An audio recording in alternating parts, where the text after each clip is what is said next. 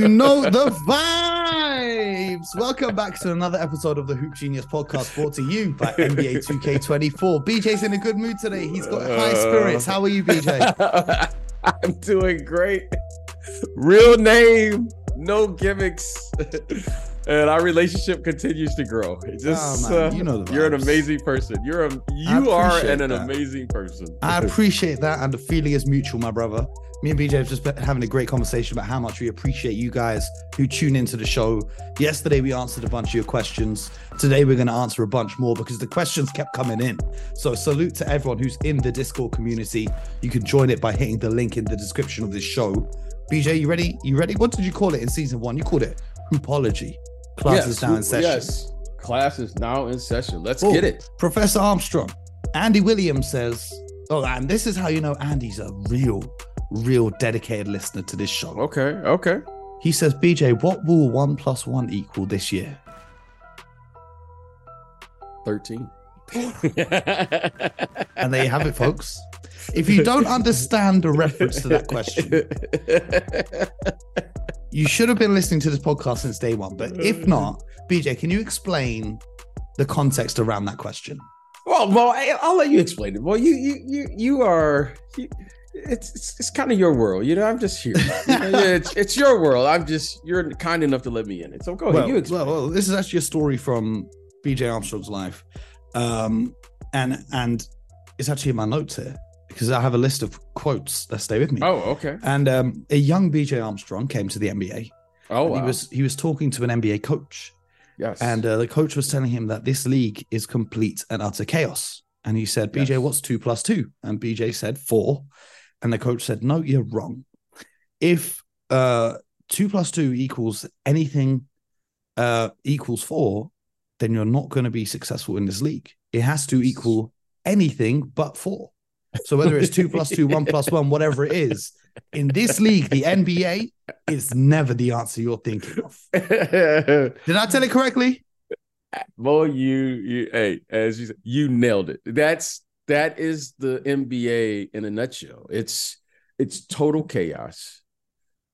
You're dealing with, not just the sports aspect of it. You're dealing with people. And where there's people, there are going to be problems. And you have to deal with that and be prepared to deal with that on the fly, whatever comes your way. So if you're going to be successful up here, you have to understand the mathematics of the situation. Yes, sir. Well, speaking of chaos and dysfunction, Austin Reeves was projected to make a leap for the Lakers this season. He went to the World Cup. And Stuart wants to know what's happened to Austin Reeves this season. Surely the clock hasn't struck midnight. Now, if you look at his performances, BJ, in the regular season, he's yet to score more than 15 points in a game. Okay. His 3-point shooting has been horrendous. He's failed to make more than 1 3-pointer in a single game that he's played in. He's averaging less than 20%, I believe. His field goal percentage has been not great, less than ideal as well. His most recent game, he got 7 assists, but before that, his passing wasn't 2 on point. And defensively, he wasn't quite the same. So what's happened to Austin Reeves other than he's now on everyone's radar and on everyone's scouting report because of what he did last season? Well, I think this year, every year is a new year, Mo, as you hear me say this. Yes. And what he did last year was a different team. What he did last year, the situation fit his skill set, and he had a different role than he did a year ago. And, Mo, no one ever talks about this, but people in this league who play in this league, you begin to reflect on this as you get older. It's easier. When I say easier, better players are the starters in this league. Yes. Than the guys coming off the bench. Now, Austin Reeves now is playing predominantly the minutes that he's playing, which probably are right around the same as he did a year ago, but now he's doing it against starters. The starters in this league are different than the guys coming off the bench. And what you're seeing now, Mo, is when you become a starter, a full-time starter in this league, suddenly you have to stop playing and you have to actually carry out a game plan because you are the front line in executing that game plan. Where when you come off the bench, you just try to integrate yourself into the game as quickly as you can. Most of the time, that's from scoring. If you're a defensive player, you try to rim protect or defend or what have you. So what you're seeing with Austin Reeves now is suddenly now he has responsibility that he didn't have a year ago. Now he has to run the team. Now he has to make sure that AD gets his shots. Now he has to make sure that LeBron gets his shots. And by the way, D'Angelo Russell. And so where a year ago, he didn't have to carry out that responsibility or that game plan on a night-to-night basis. And by the way, he's got to guard the other team's probably best offensive player. And by the way, the Laker fans no longer have Russell Westbrook to use as a scapegoat every time something goes wrong, like they did last year. Absolutely. So, last year, I think it was Russell and Schroeder or Russell and Patrick Beverley were the starters. And then, Austin Reeves came off the bench. So now it's a little different. So it's going to take a little time for him to adjust, which is expected. But more importantly, his job is really, really difficult, much more difficult than it was a year ago, because he's playing against the frontline players, having to guard those players, having to carry out the responsibility. And by the way, he still wants to put up, good numbers himself. So, I understand it. And, as you always say, be careful what you ask for. You might get it. And now he's sitting in that. Now he's sitting in that seat, and now he sees how difficult it is to have to carry out that responsibility. And that's why some of these guys make it look easy, but it's really very difficult. Oh, Josh Mbassi says, is the new Clippers team the best 4 players to ever play on a team together? The answer is no. No. If they were all in their primes, the answer would still probably be no. Probably the answer is no. Come on. Come on. Yeah. But speaking of the Clippers, 21K Wakes has raised an interesting point we didn't discuss. Do you think the Clippers have played a blinder in the trade, especially when it comes to the new rules regarding resting players? Harden, Leonard, George, and Westbrook all fit under the new criteria for All-Star games. So the Clippers making this trade, they now can afford to rest 2 of their 4 stars in any given game. And given their health issues, do you think that this is a dub? I watched the Lakers and the Clippers last night. And the Clippers started out, they were terrific. I mean, in particular, Kawhi Leonard was like, wow. I mean, Kawhi Leonard had, I don't know what he finished with, but he had a big game last night. But they lost. I think, 38. Yeah, but the Lakers came back, won the game in overtime, and Paul George fouled out early in that overtime. Yes. And I was thinking, I was like, you know what? The Lakers, they've lost like 10 or 11 games in a row or something like that against the Clippers over the last, 2 or 3 years. I don't think they've beat the Lakers in the last 2 or 3 years. I'm not sure what's going on with the Clippers. I'm not sure. They have these lineups where it's like 4 guards and then Zubac. And then they had 4 guards and then PJ Tucker. Well, he's really the size of a guard. So I don't know. I don't know how this is going to work. It sounds good. There are big names, obviously all-stars, MVPs, Defensive Player of the Year, But there's a thing called chemistry. And I'm not sure how this is going to work, Mo. I don't know how this is going to work offensively, defensively, chemistry-wise, cohesiveness. I don't know. But it's going to be fascinating. And we'll see how it plays out. I mean, James Harden had all the chains on. He had all the jewelry on. I don't know, Mo. I just don't know how this is going to play out in the end. But they have the names. It sounds good. The Clipper Nation is fired up about it. But we'll see how it turns out. AG wants to know, is Cam Thomas the greatest player the NBA has ever seen? Because he started the season putting up 36, then 30, then 33, all at around 60% shooting as well. But then the answer is already here. In game number 4, he followed up with 13 points, going 4 of 19 from the field. And we saw him do this last season. He had a hot streak where he absolutely balled out, and then he was banished to the bench. Defensively, he's got a lot to work on. We all know he can score the basketball. Even Kevin Durant said that at his time there. I don't think we need to go into that too much, but 11 CJR has asked, If the Brooklyn Nets find a way to trade Nick Claxton for Karl Anthony Towns, will this put them in title contentions? Because they'll have a 5 who can space the floor and actually play alongside Ben Simmons. So you'd have Ben Simmons, Cam Thomas, Cam Johnson, Mikal Bridges, and Karl Anthony Towns. Would that could be good enough for a championship? I'm going to say no. Yeah, I still don't think that's a better team than Boston. I don't think, well, you can't say it last night. I mean, the Milwaukee Bucks, they looked awful last night versus the Raptors. I still think those are the 2 best teams. I don't think that's a better team than those 2. However, it's an interesting team. It's an interesting connection, but I don't think they've surpassed those 2 teams in particular. I think having Cam Thomas and Karl Anthony Towns on a team together is just too much of a defensive liability. I'll just simply involve them in a screen roll action every time and cook them. And then on the other end, I'll just foul Ben Simmons and make him shoot free throws. So in the playoffs, I just wouldn't see that team holding up, if I'm going to be honest. Basketball by Mo. It's just the Brooklyn Nets by Mo. It's just not basketball. It's just that unique team if they get Cat. Cat looked great against the Denver Nuggets, but we'll see how the season goes. But speaking of Cat, Harry Bridge. Now, BJ, you're going to love this question because this question involves... If I had a soundboard that had BJ Armstrong's favorite phrases like roster construction, real name, no gimmicks, it would have this phrase. Wait for it. Okay. He says, do you think that a 2 bigs approach, e.g. Karl Anthony Towns and Rudy Gobert, can play, are you ready? A blended brand of basketball in the current NBA? I don't. I don't. I've watched these guys now enough to say I think it's going to be tough in today's game. And the reason being is because you can't have the proper floor balance with both of those guys on the floor because neither one of them is what I would consider a low post threat. Mm-hmm. So they're always out of balance due to the way they have to play with them, right? You have to put Rudy, basically, he's relegated to just playing on the weak side of the floor.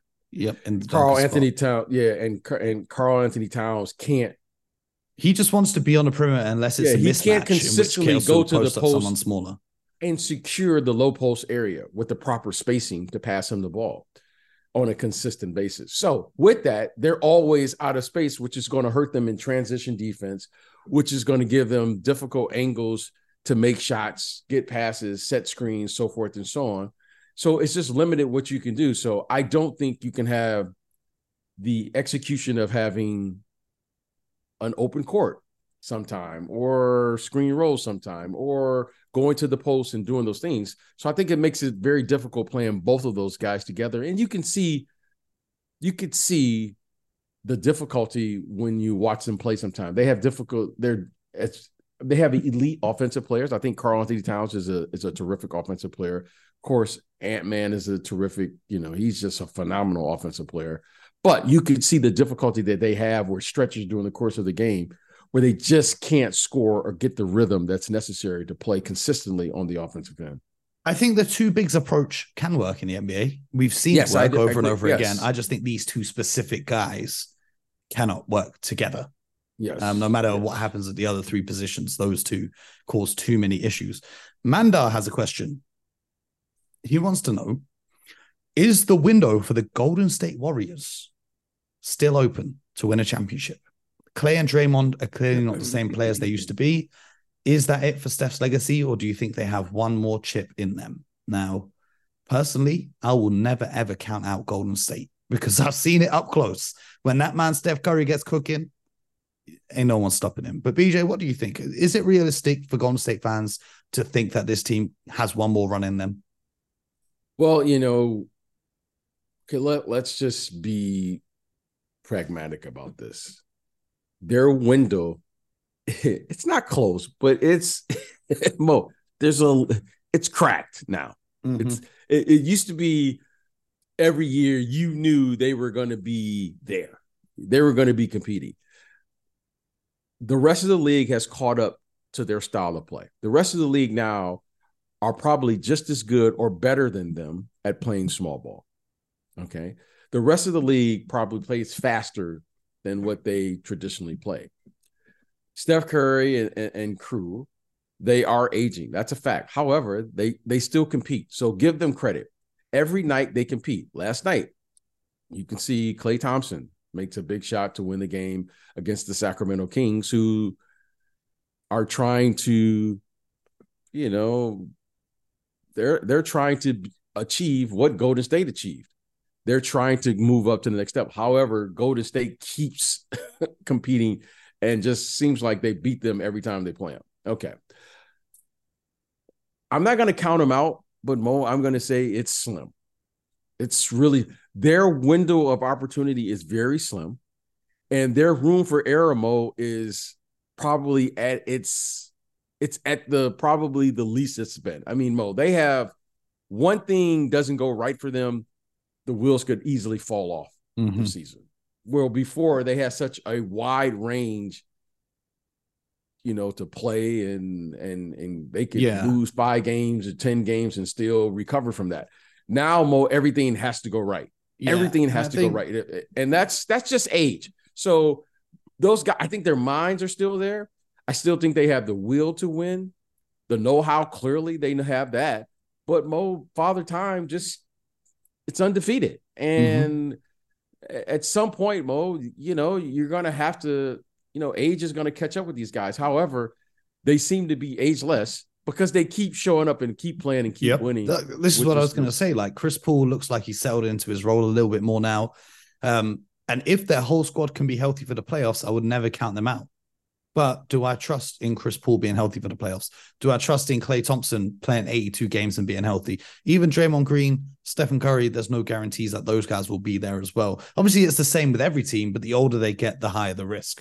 So I wouldn't say the window is shut. I think if things fall their way, they could easily make it to the Western Conference Finals, maybe even the NBA Finals. But there is a big Serbian man in Denver who's going to be standing in their way. And given that their tallest player is 6'11", as great as Kevon Looney can be on the boards and whatnot, I just think that's a very tough task for them to do. But speaking of some of the greatest teams we've ever seen, James Lanigan says, Mo, after watching the Celtics opening 4 games, has your view on them changed? Oh, yes, Mo. Yes. Let me hear this. Now, the Celtics have been putting up some crazy. They put up 155 points last night against the Pacers. Wow. Right? Wow. Yep. So let's look at their games. They beat the Knicks by 4 points. Okay. They beat the Heat by 8 points. Okay. The Heat, by the way, who would be 0-5 if it wasn't for a 1-point victory against the Pistons. They beat the Wizards 126-107, and then they beat the Pacers. So the Celtics absolutely destroying a couple of bad teams, and then close wins over the Knicks and Heat, who they should beat anyway, has not changed my mind on them whatsoever. What I do love, though, is their shots now aren't just purely all 3-pointers. We're seeing more post-ups. We're seeing a little bit of mid-range. We're seeing more versatility in their offense. I'm impressed with Porzingis' passing.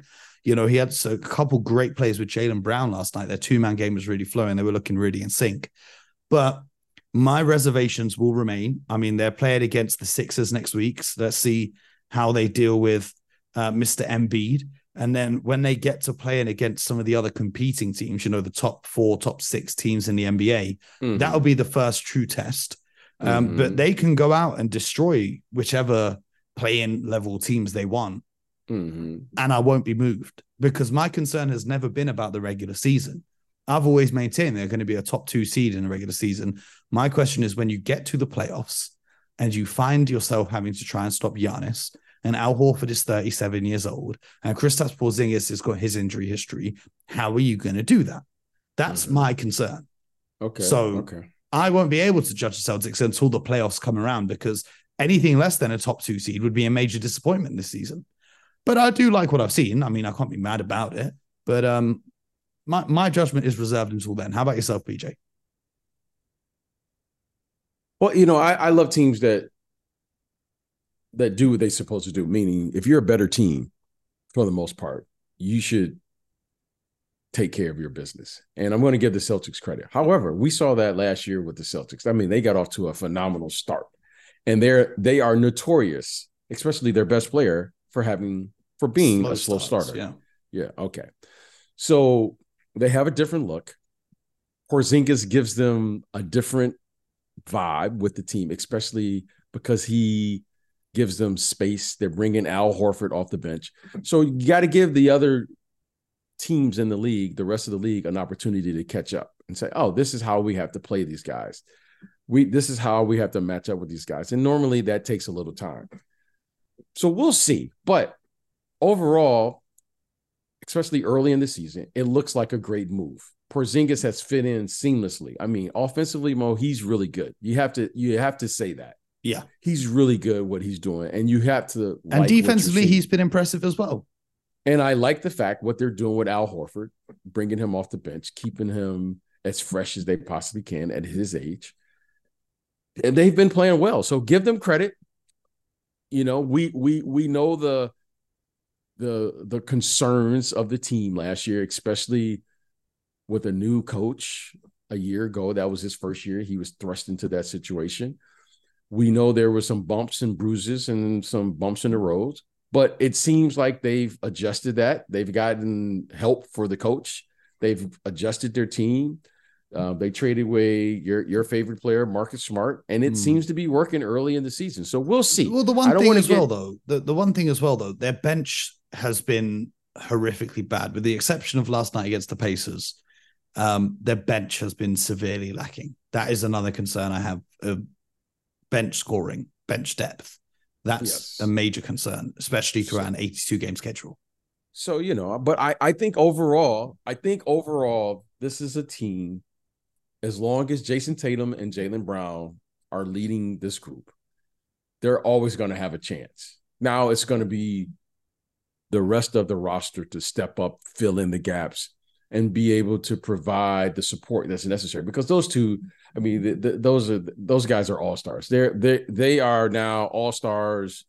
Jason Tatum is an MVP candidate. He's an elite player, first-team All-NBA player. So they will always be, to me, in the upper tier of the conference. It's just a matter of, can the other guys, along with their staff, come together and have one of those runs? And I think they're capable this year. At least they look like that early on.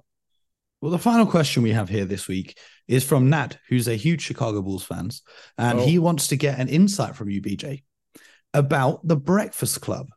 Now, okay. If you guys don't know, the Breakfast Club was a little group Michael Jordan put together where they would train before practice early in the morning. Was it 6 a.m.? Mm-hmm. BJ, were you part of this Breakfast Club? What was that like? Well, you know, I didn't even know it was a club. It's just, well, no, that's just how it's branded now by Jordan. Yeah, it's branded. Right? Yes. It wasn't a club, like you have to get a membership sticker, but that's what they call it now, because we had a basketball camp where we hosted a Breakfast Club, and we had the best young prospects turn up at 6 a.m. in the gym and put through their paces. So now that's what it's become. But take us inside. Well, what it became was the culture that we kind of created within. Like, let's get our work done. And we were all committed to this. You know, Mo, you know what the Breakfast Club really was? It was just a unity of thought. It was like, hey, Mo, what's our goal for the season? Well, we want to win a championship. Okay. Well, how are we going to do it? Well, we're all going to commit ourselves. Okay, great. And then 1, 2, 3, championship. Okay, you can say that. Well, we just took it a step further. We all had a unity of thought, and we all put our words and our actions and our behavior was always displaying this unity of thought. Like, we are going to train every day. Check. We're going to commit ourselves to, eating properly. Check. And then we're going to actually give our best every day. Check. I mean, it was nothing more than that. Like, you committed yourself, and then we all had a culture where, well, maybe, we've all been in rooms where everyone says what they're going to do, but how many people are actually going to do it? We actually did it every single day. And I don't know if it was a big deal. What was the vibe like? Was it like a relaxed, everyone's having fun, or was it like everyone's super locked in every day? You just like Mo, like, they call it professional sports for a reason. Like, here's the fun. The fun is winning. We have a goal. Fun is winning. I don't know. I've never had like Mo, like you and I, for instance. My wife just asked me the other day. She was like, "You guys are crazy, you and Mo." She goes, "You guys do that podcast every day." And I don't look at it that way. I look at it as Mo and I are committed to doing our best every single day. We can't let the people down. Okay. If you're committed to something, I don't know if it's fun, but what I do know is that it requires you and I to have a unity of thought. Like every day we figure out a time to between the furthest time zone possible in America. Yeah, that's what I'm saying. That's what I'm saying. We figure it out. Like, so I don't know if it's fun. I think it's fun because we're committed to doing this and we're responsible to having this culture where we're saying we're going to give the very best show every day. So yeah, and that's to yourself as well, because some days if I'm in meetings and stuff all day and it's like, okay, cool, we're gonna have to tape this at 11 p.m. LA time. We're gonna do that, or we're gonna have to, and that's what 5-6 a.m. UK time, or we're gonna tape it in the middle of the day because you've got a meeting or something you got to get to a game. Right. So it's all about finding a way. You find a way. If there's one word, Mo, that comes to mind to answer the question very simply, it's discipline. We had the discipline to go for it. You know what I mean, Mo? Like, yeah. And I think we all would have lived with, the results of what happened. But we tried with the process to give ourselves the very best chance to get the results we were looking for. Now, that's what I would say. So it was just discipline. Like every day, you have the discipline to do it. Now, Mo, you win some, you lose some. I could deal with that. But we went through the process. So I appreciate those guys because I remember how difficult that was every single day. It wasn't like every single day I was like, oh yeah, let's go. I know, like there were some tough days in there. And then you saw a teammate come in and then the other day you may be the guy who's inspiring the group. So that was always tough. So that's a great question. No, fantastic. Always love the questions that come in from our listeners. Love the Discord community we've got going on where the fellas talk hoops and the ladies too, and everyone involved. They all talk basketball 24/7. That does bring up one question I have for the listeners, because if you're still listening here at the end of the show, you clearly enjoy the show. Do you guys like the roundups of the night's action before, or do you prefer just answering questions like this and general NBA topics? I'd love to hear some feedback from you. Let me know. Discord, social media, whatever. Let me know what you guys like hearing, because this show is nothing but for the people.